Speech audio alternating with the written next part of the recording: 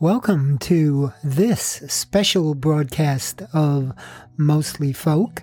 I had the occasion to interview Liz Thompson, who just wrote a book about Joan Baez, a biography. And as I learned during the interview, it's the first biography of Joan Baez.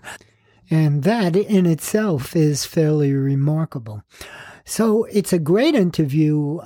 Liz has lots to say about Joan Baez. We'll be playing some music. This is an interview that I did at WIOX Radio on my program, The Catskills Cafe, and I hope you enjoy it.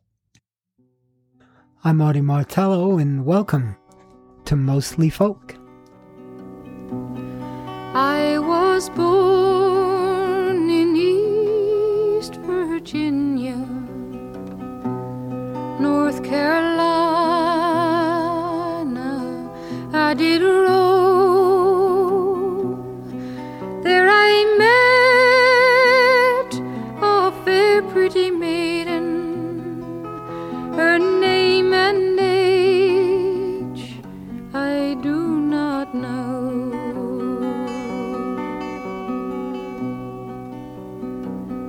Her hair it was of a bright some color, and her lips of a ruby red. On her breast she wore white lilies. There I long to lay my head.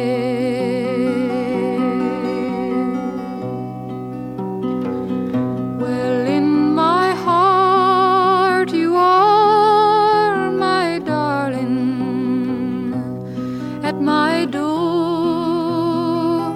you're welcome in. At my gate, I'll meet you, my darling. If your love I could only win.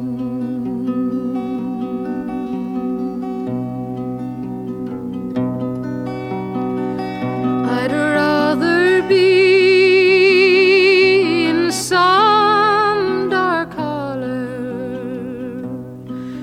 the sun refused to shine,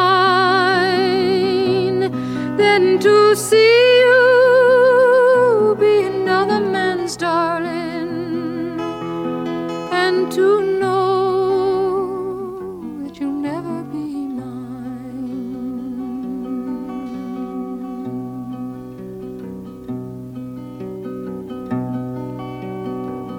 Well, in the night I'm dreaming about you. In the day I find no rest, just the thought of you, my darling, sends aching pains all through my breast.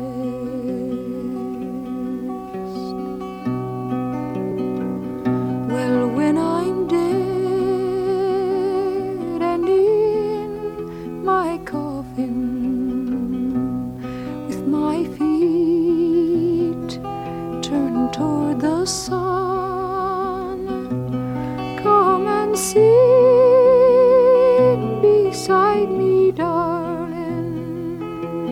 Come and think on the way you done.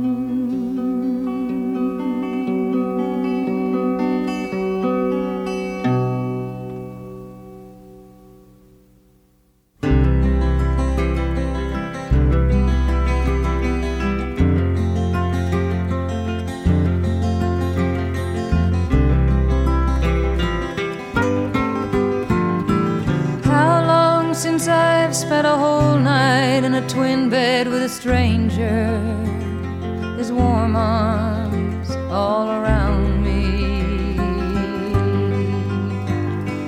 How long since I've gazed in the dark eyes that melt melted my soul down to a place where it longs to be. All of your history has little to do with your face. You're mainly a mystery with violins filling in space.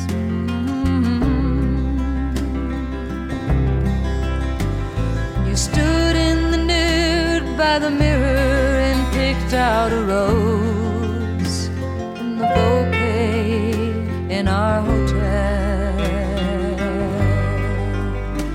and lay down beside me again, and I watched the rose on the pillow as it fell. I sank and I slept in a twilight with only one care, to know that when day broke and I woke, that you'd still be there, you'd still be there. The hours for once they pass slowly, unendingly by, like a sweet breeze on a field. Your gentleness came down upon me, and I guess I thanked you when you caused me to yield. We spoke not a sentence, took not a footstep beyond our 2 days together, which seemingly soon would be gone, soon would be gone. Don't tell me of love everlasting and other sad dreams I don't want to hear. Just tell me of passionate strangers who rescue each other from a lifetime of cares.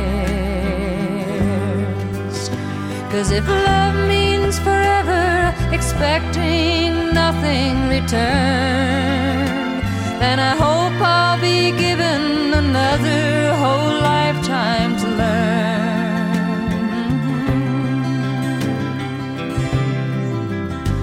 'Cause you gave to me, oh, so many things, it makes me wonder how they could belong to me. And I gave you only my dark eyes, which melted your soul down to the place where it longs to be.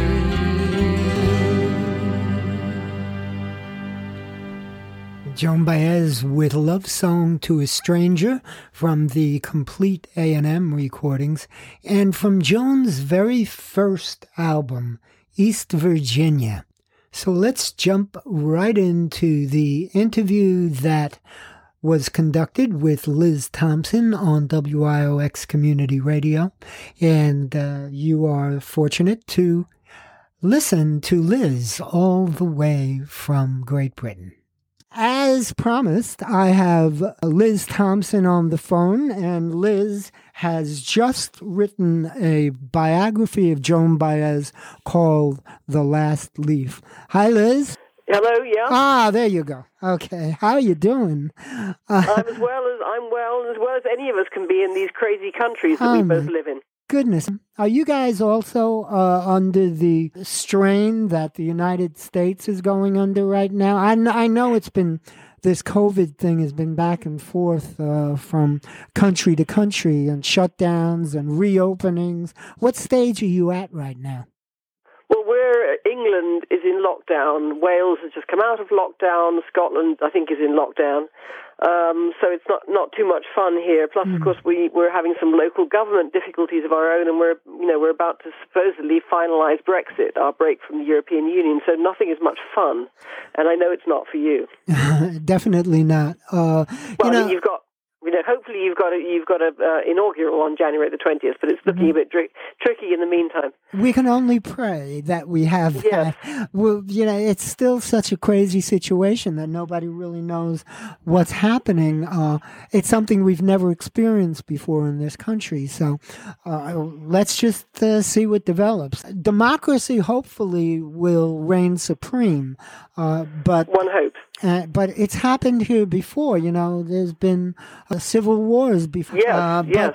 But the reason we're talking today is because of this new book that you have. I have to be honest, I haven't finished reading. I started reading it, and it's a fascinating story of Joan Baez, things I've never known before.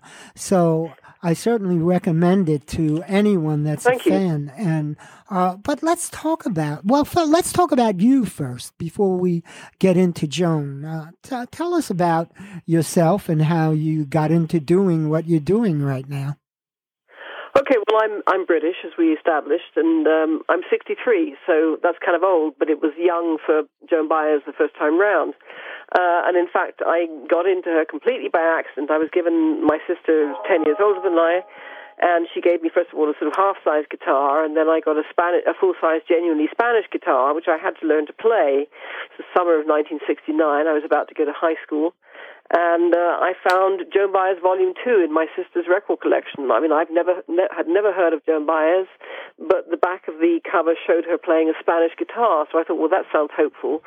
And, of course, I put it on, and I heard songs like Barbara Allen and Banks of the Ohio and Plaisir d'Amour, songs that I sort of vaguely knew in my mind's ear.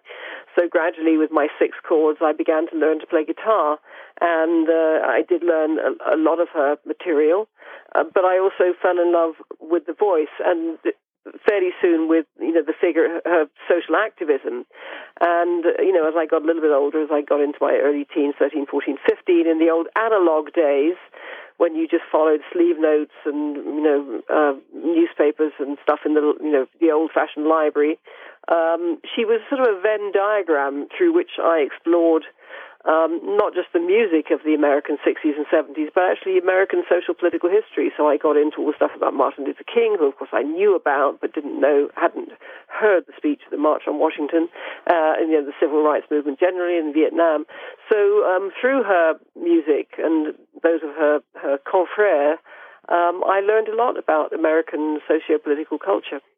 You say something in your book that struck me because I thought the same thing. And to quote, you said, you tried to imitate her phrasing, breath control, diction, and imitating where you could her skilled and often innovative guitar style, which has gone mostly unremarked. And I agree 100%.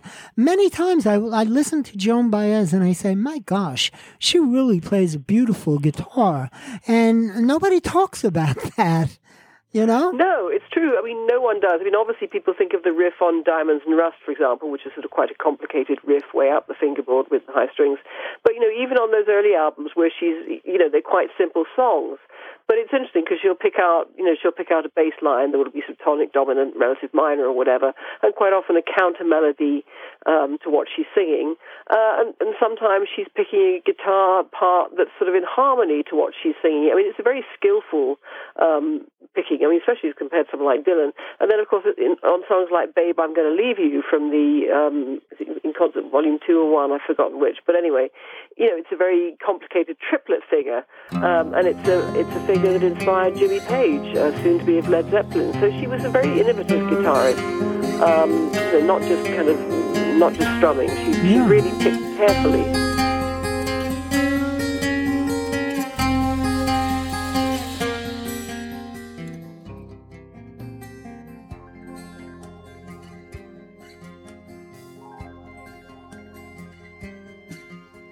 Well, I'll be damned, here comes your ghost again, but that's not unusual. It's just that the moon is full and you happen to call. And here I sit and on the telephone, hearing a voice I I'd known a couple of light years ago, heading straight for a fall.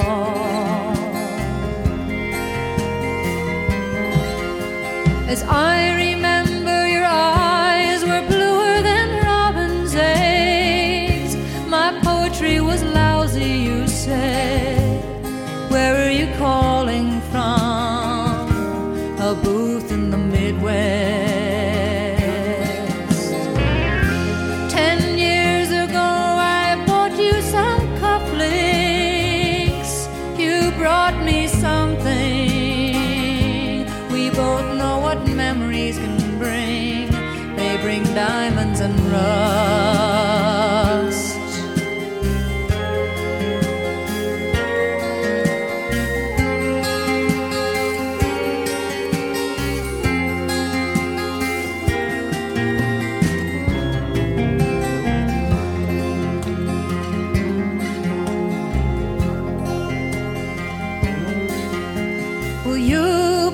On the scene, already a legend, the unwashed phenomenon, the original vagabond.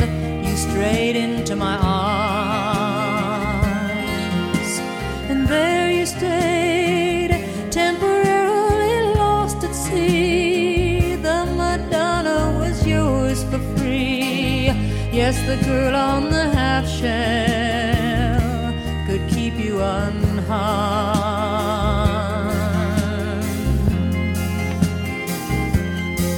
Now I see you standing with brown leaves falling all around and snow in your hair. Now you're smiling out the window of that crummy hotel over Washington Square. Our breath comes out, white clouds mingles and hangs in the air. For me, we both could have died then and there.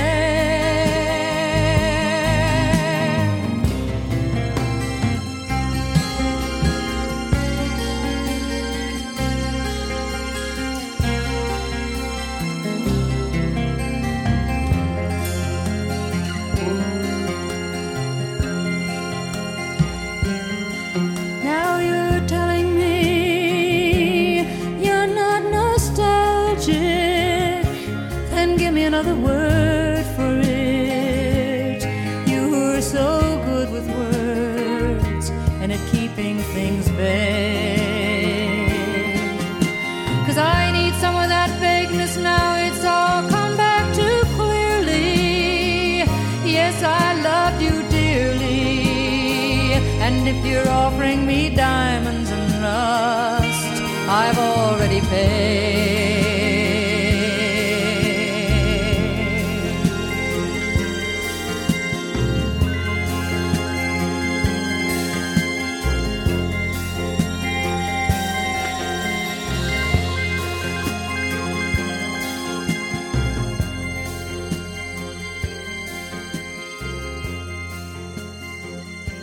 Absolutely beautiful guitar.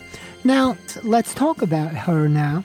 When she first emerged on the scene, it was where was it, in Boston or in Cambridge? No, it was Cambridge, Boston. I mean, she had a peripatetic childhood, learned on the ukulele, first of all, and her father, who was quite an eminent physicist, mathematician, got posted to various establishments, actually, in Cambridge.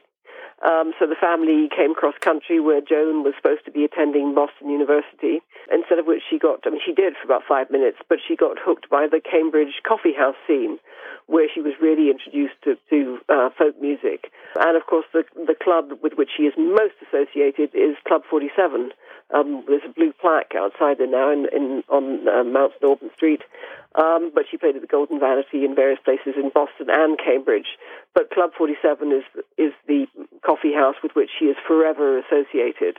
And which this time last year, in fact, I was in Boston at the Wang Theatre, and they celebrated the 60th anniversary. It's now Club Passim, of course, and Betsy Siggins, who ran it and was very instrumental in helping Joan get gigs there. They've remained friends, was given a special Lifetime Achievement Award. So it was very exciting to be there 60 years on, and with Joan presenting the award to Betsy, And you have interviewed her how many times? I mean, it's amazing. How did you get those interviews, by the way? How did that all start? Half a dozen or so, I think, and I've sort of spent some time with her on other occasions. For much of the time that I followed her, she was deeply unfashionable. I mean, certainly when I was growing up and listening to her, kind of my school friends were listening to David Cassidy and the Osmonds, and I was going home and listening to Byers and Dylan and Leonard Cohen and Janis Ian and so on. And I first met her at a press conference with Robert Shelton, the Times critic who lived here for the last couple of decades of his life, in 1980. And then I think I did a press call for her at Greenham Common where she was protesting the cruise missile placement in 1984. And then at several points after that, and it was a great privilege. And I suppose the most exciting occasion I spent with her, excuse me, I got dispatched in 1995 by Mojo to report on the Ring Them Bells sessions at the Bottom Line in New York. So I saw the first 2 of the 4 recording sessions that are captured on Ring Them Bells and interviewed her there, which was great fun, and I sat in on rehearsal. So it was a great privilege to spend time with her. And I last interviewed her when she was on her farewell tour. I saw her last year, but didn't interview her when she was in the UK in 2018. And we reflected, actually, at that point that I'd interviewed her in 1990, and she thought that her career maybe had 10 years more to run, and she wanted to bow out at a time of her choosing. And here we were almost 30 years further on. So it's a pretty remarkable career, 60 years. Wow. Yeah, absolutely. And I'm a little bit older than you. And growing up, of course, Joan Baez was one of the people that we would go to see in concert. And, it was around the time that Peter, Paul, and Mary had just released Blowing in the Wind. Yep. And as I told you in an email, I forget what year it was, but it had to be in the very early 60s. It was, nobody knew who Bob Dylan was at that point. They knew the song because of Peter, Paul, and Mary, but they didn't know anything about the author. And so we were at a Joan Baez concert, and she would have Dylan come up on stage with her. Yeah. And we didn't know who this guy was. So this scruffy little guy walks out onto the stage, and I'll always remember my brother-in-law was sitting next to me, and he kind of nudges me, and Dylan started singing, "A bullet from the back of a bush," and my brother-in-law hits me, and he goes, "This guy's drunk."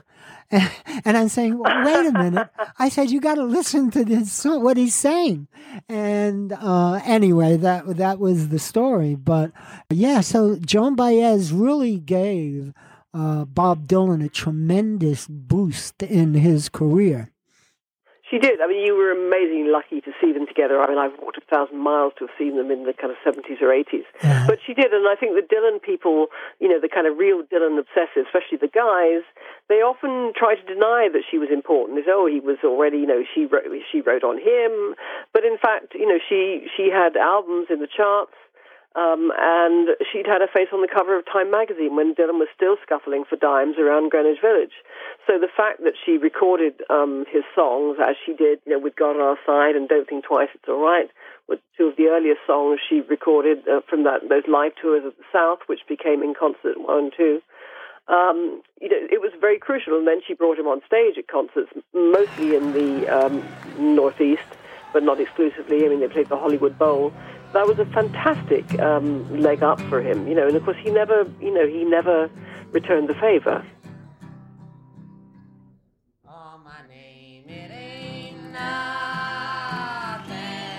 My age, it means less.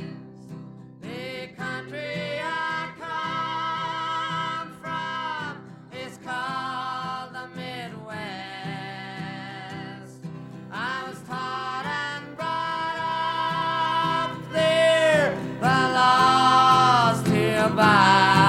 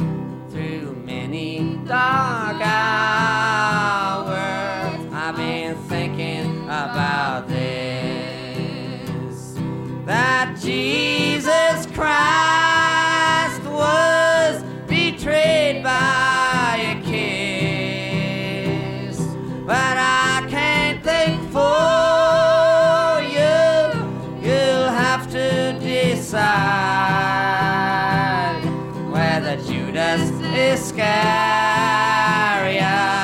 had God on his side. So now as I'm leaving, I'm weary as hell. The confusion I'm feeling ain't no tongue can tell. The words fill my head and fall to the floor. That if God is on our side, we'll stop the next war.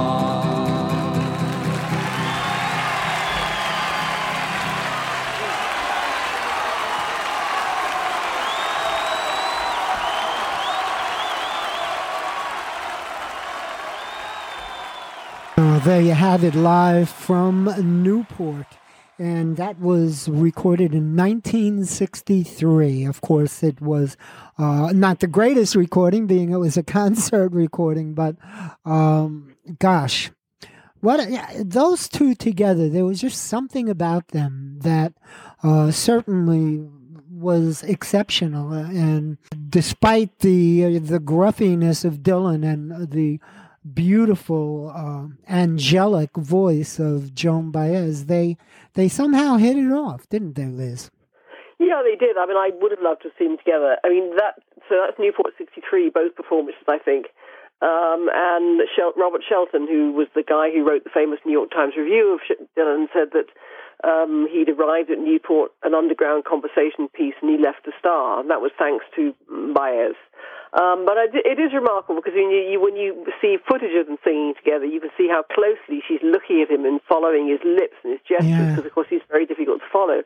And you can hear there, that's his guitar accompaniment. It's sort of slightly out of tune in places. It's very basic, very different to her kind of picking style. Mm-hmm. And his voice is still very, there's kind of beauty in that Woody Guthrie voice. But as you say, hers is just a beautiful melodic voice, and his is very rough and very harsh.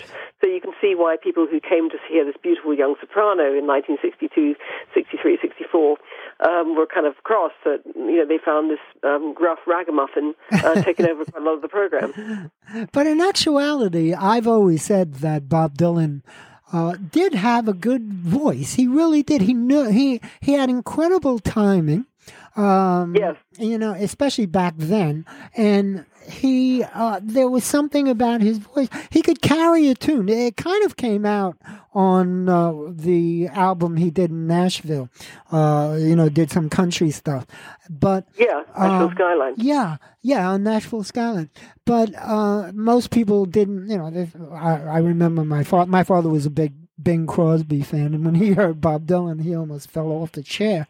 But Joan Baez and him together, just to me, there was nothing like it. And I remember in the movie Don't Look Back, he would say, "Oh, his voice is better than Caruso," and he was putting them he was putting them on. But you know what? It really was not that bad of a voice. No, it was a very expressive voice, and it fitted his the songs he wrote incredibly well. And, I think going back to them together, I mean, they had great fun together. I mean, the Philharmonic Halloween concert, of course, which is now officially available, that must have been an amazing concert to be at, because they're obviously having such fun doing things like, Will You Go, Laddie Go, and all the rest of the Wild Mountain Time. The experience of seeing them together was incredible. And, they kind of symbolized so much at that time. It's hard to think now. 62, 63, the early 60s was a different era, how exciting what they were doing together was, and how many hopes were vested in them as they stood there, Yeah. Let's talk a little bit about Joan's political activism and, where that all came from and how it developed right up until today. I saw I very rarely use Facebook. I like to post my shows on Facebook. I'm not a big Facebook fan, but a couple right after the election, there was a thing that popped up on my feed, and it was Joan Baez dancing around a grocery store. That's right. Right after the election, and and people would join in dancing with her in celebration of Biden's win. And so talk about her, how she got involved in all of this, and Well, I mean, she grew up, a Quaker. I mean, her father, who was kind of encouraged to use his science for military purposes, and he had a crisis of conscience and decided he didn't want to. And it was Joan Baez Senior, Joan's mum, who suggested they go to Quaker meeting and see how he felt about it. And he made peace with his conscience at the Buffalo Society of Friends. And, of course, the three girls, Joan was the middle one, they all went along too, hating the silence and going to Quaker Sunday school, But to some degree or other, she's kept, I don't know whether she'd call herself a Quaker now, but she certainly likes the silence, and she certainly meditates and so on. But I think that really kind of gave her something. And of course, it was at a Quaker youth camp that she first heard Dr. Martin Luther King speak when she was 17. And through the Quakers also that she met a guy named Ira Sandpearl, who was a Gandhian nonviolent activist, part of the book scene, around Kepler's bookstore in Stamford, Menlo Park. Stamford Village as it was then, it's of course not now, and she got to know him, and they would set up the Institute for the Study of Nonviolence together in 1965. So the nonviolence, the pacifism has been a thread throughout all of her career, and she's been to Vietnam, she was in the Deep South, obviously at the high water mark of the civil rights movement when it was grim the first time. It's grim again, I know, 62, 63, 64, and all those flashpoints, and then of course she was in Latin America, sorry about that. She went to Hanoi, not to support either side, but to visit. She went with someone who'd been a Nuremberg prosecutor during Nixon's Christmas bombardment.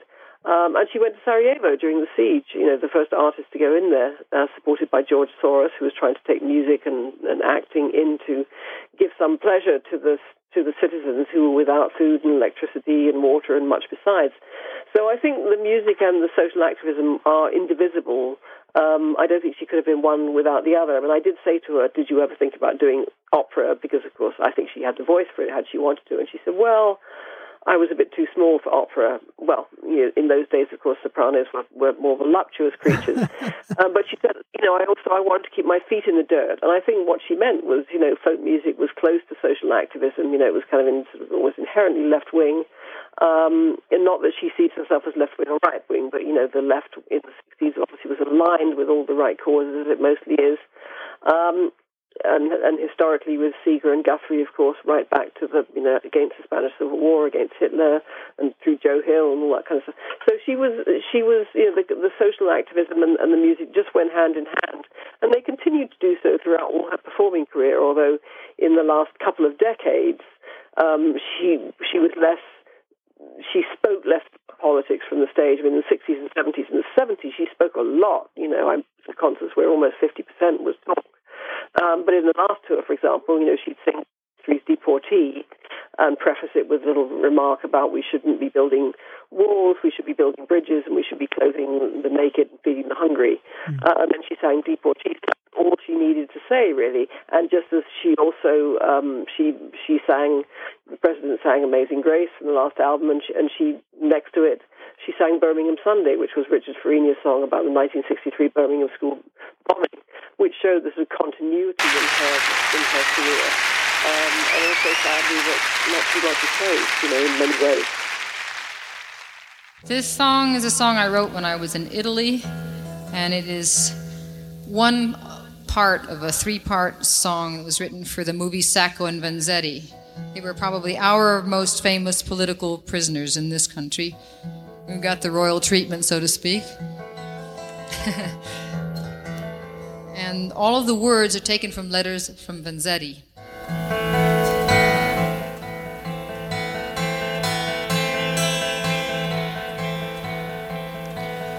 Father, yes, I am a prisoner. Fear not to relay my crime.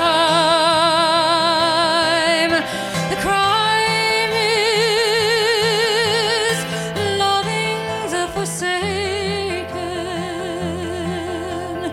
Only silence is shame.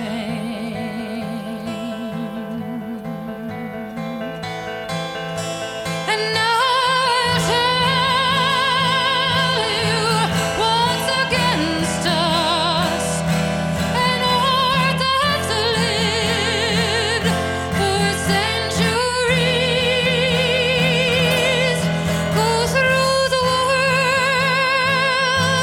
and you will find what's black and all of history.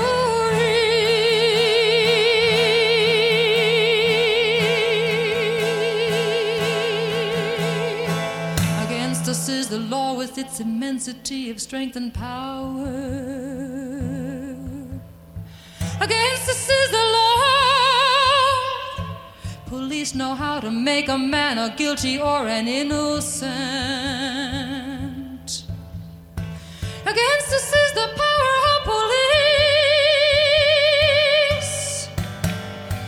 The shameless lies that men have told will evermore be paid in gold.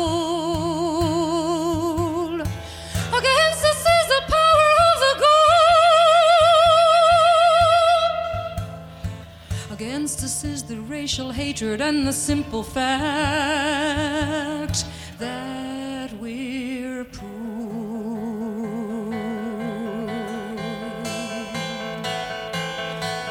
My father dear, I am a prisoner. Don't be ashamed to tell my crime, the crime of love and brotherhood, and only silence is shame.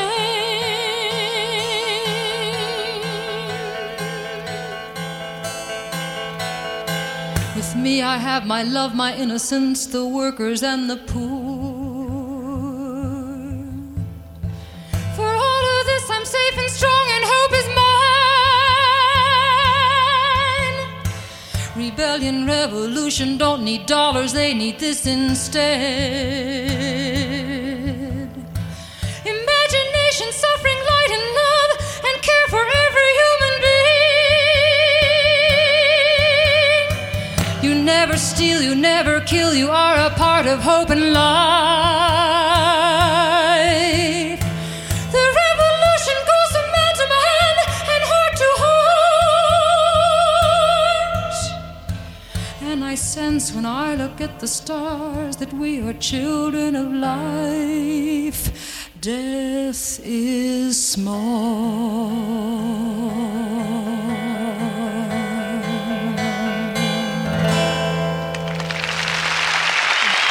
With Liz Thompson, who is more than likely the most prominent expert on Joan Baez. She's interviewed her so many times. She has a brand new book out that you can get now. It was just published this October. And it kind of is also written to coincide with Joan's 80th birthday, which is going to happen in January. The name of the book is The Last Leaf. And again, Elizabeth Thompson. If folks want to find your website, Liz, how would they do that? Well, you can find me. The book is written as Elizabeth Thompson, as are my other books. But, everyone, the world of journalism and my friends know me as Liz Thompson, THOMSONOP. And my website is, I'm going to have to look it up, Liz Thompson, www.lizthompson. Isn't that ridiculous? I have to check it.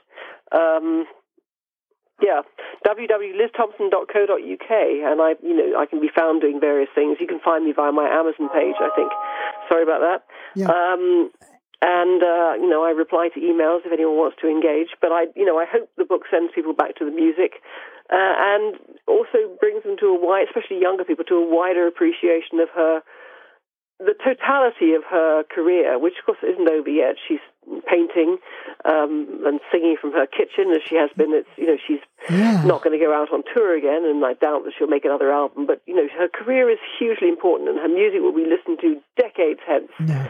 And her activism is part of a much wider field of study for people, at universities who look at women's studies, peace studies, Vietnam, the whole 20th century and 21st century American psychodrama, and she's a very important thread in that whole tapestry. Yeah, and many artists are doing this now too, singing from their kitchens and what have you on YouTube and Facebook, and in lieu of this COVID virus and the inability to perform live, it's a great, it's a positive side effect of the virus. Now, she was never a songwriter in her early years. What made her start writing songs? Is there anything in particular? Because she has some great songs out there, especially the Diamonds and Rust, and yes, which is an absolute classic. But she says someone said to her, "Why don't you write your own songs?" And she thought, "Well, there's an idea. Haven't thought of that." So from from '69 and Sweets of Galahad was the first. Well, no, North and so on Joan were the first one, but the first kind of one that survived in the repertoire was Sweets of Galahad, which was written for her sister's Mimi's second marriage. And then, of course, as you say, Diamonds and Rust is the most beautiful, the most well-known of her song, her affair with Dylan, told in just a few verses in that amazing bridge. And Gulf Winds was entirely self-written, the only album that is completely her own songs. She didn't write anything much for the last 20-odd years, but there is an incredible song several songs, but in one of her 80s albums called Speaking of Dreams, the title track is a huge production ballad about another affair with a young French man.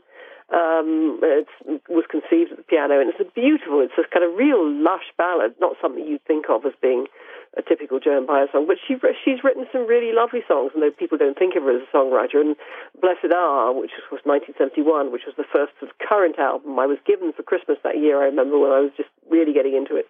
About 50% of that is her own stuff. It includes obviously the title track, but stuff that survived in her repertoire till quite late on.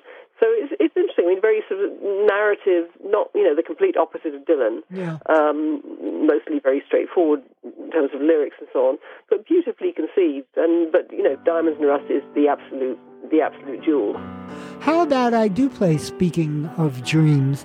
Okay, that sounds good, because people will be surprised by that. Yeah, this is from the Gold Castle Masters, Joan Baez with Speaking of Dreams.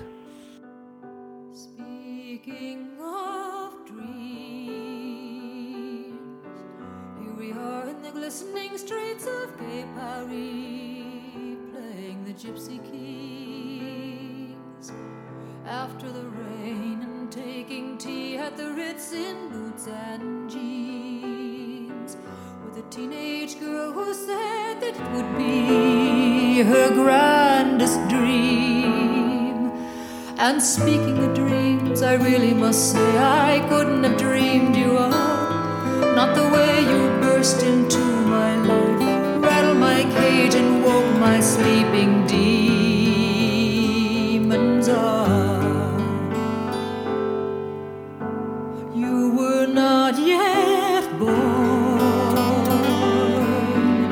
when my career began in '59. We're a sign of the times. Who cares if you are a breath of spring and I am vintage wine? We come from two different worlds, like every other couple on the Rue de Rivoli. You spent your youth in the rainforests of distant Cameroon. Your father was a Navy captain, I am the Queen of Hearts and the daughter of the moon.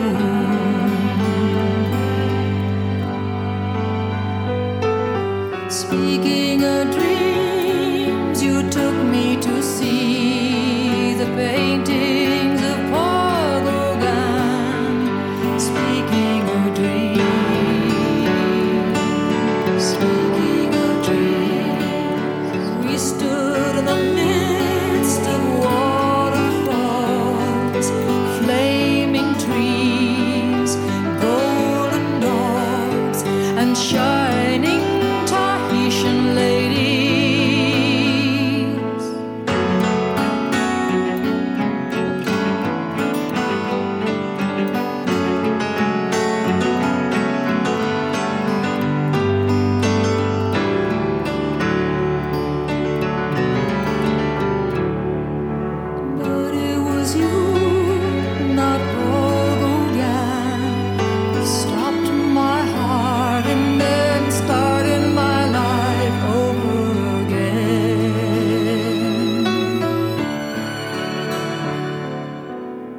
And if you feel as I do, we've erased the lines between reality and all our painted dreams.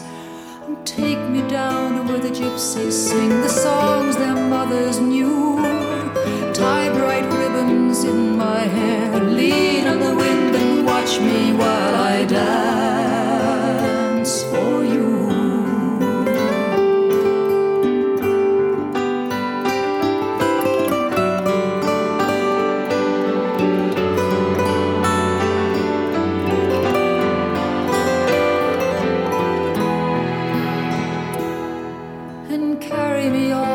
Rainforests of distant Cameroon, tell me that you've always known that I am the queen of hearts and the daughter of the moon.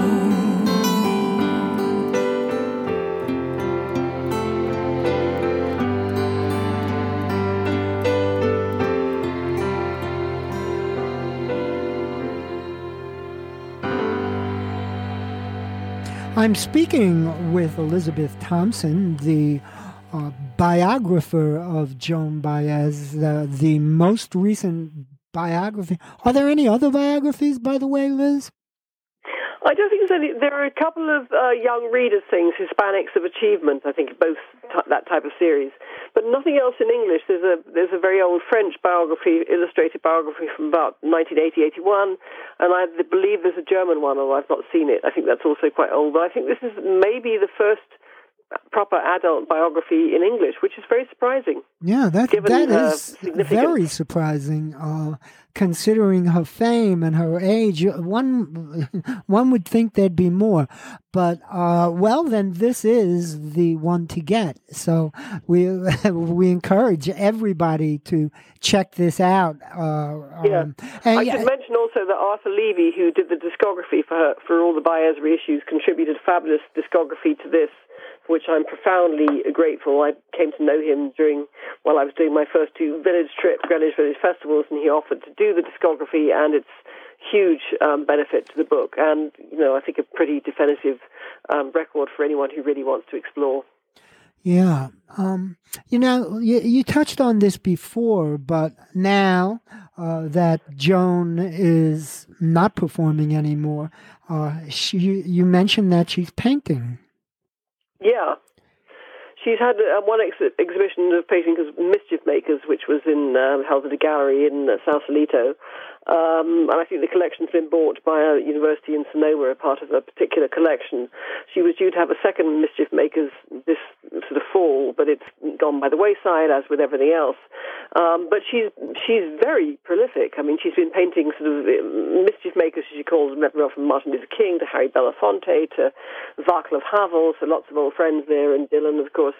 And then she's doing, I think, icons as well, friends and icons, I think she's called them, to people like Judy Collins and the Indigo Girls. But she's all portraits, so she's really busy. I mean, she's drawn forever and a day from childhood, and some of her albums have her artwork on the sleeve. But this is in the last few years, she's been working in acrylics, and they're pretty remarkable. I was very excited and privileged to have via her gallery the offer of a self-portrait, which is on the back jacket of the book. So that was very exciting. And are these available if people want to buy them? Yes, if you Google Joan Baez art, there are limited edition prints of some of them, which are sort of reasonably affordable. And then, of course, there are the originals, which vary in price considerably, from... I don't know what to begin at, but they think that the most pricey that I've noticed is about $30,000. But there are lots of perfectly reasonable price limited edition prints. And in fact, she did 2 prints to raise money for various COVID funds, which was nice. How great. I have one of the numbered prints that raised money for Italy. How great is that? Have you spoken to her about this book?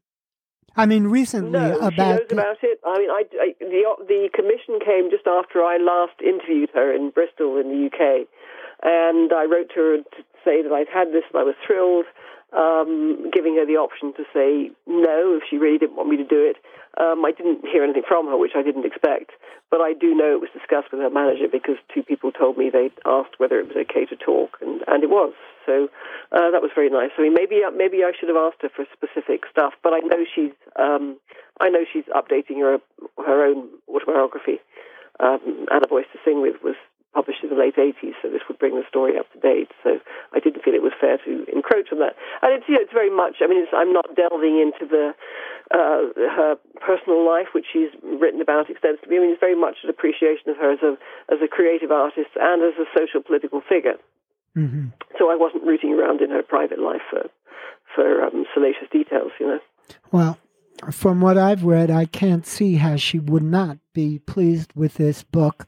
It is an incredibly detailed and wonderful story. And gosh, thank you for writing this, Liz.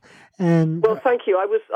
For most of the time, it was very hard to write about it because no one was interested. And then, so when, I've written articles down the years, when I got this commission, I was thrilled to be able to do it. So, and now it's out. I'm really pleased. I'm pleased at how it looks, and I hope I've had some nice reactions, so that's very encouraging. Yeah, absolutely. Well, Liz Thompson, I want to thank you so much for joining me today here on the Catskills Cafe. And thank you for having me. It's been a real pleasure to talk to you, and I hope we might meet in person at some point when I can get back to the States. Thank you, Liz. Have a great afternoon. Thank you very much. And have a great evening. Night. Well, good afternoon to all your listeners. Thank you. A friend saw her drifting and caught her. Unguarded fantasies flying too far. Memories tumbling like sweets from a jar. And take me down to the harbor now. Grapes of the summer are low on the bow. Ghosts of my history will follow me there, and the winds of the old days will blow through my hair.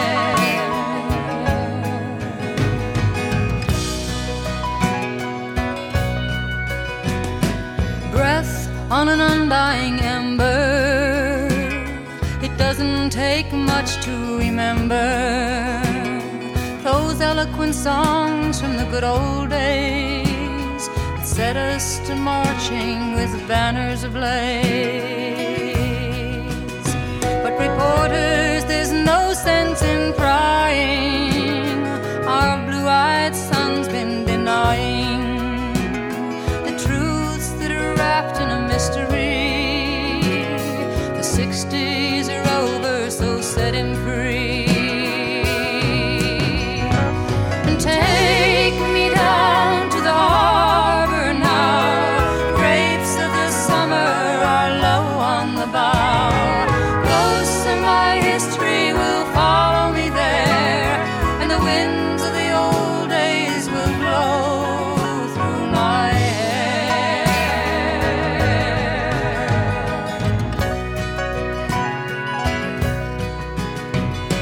Why do I sit the autumnal judge? Years of self-righteousness will not budge. Singer, Savior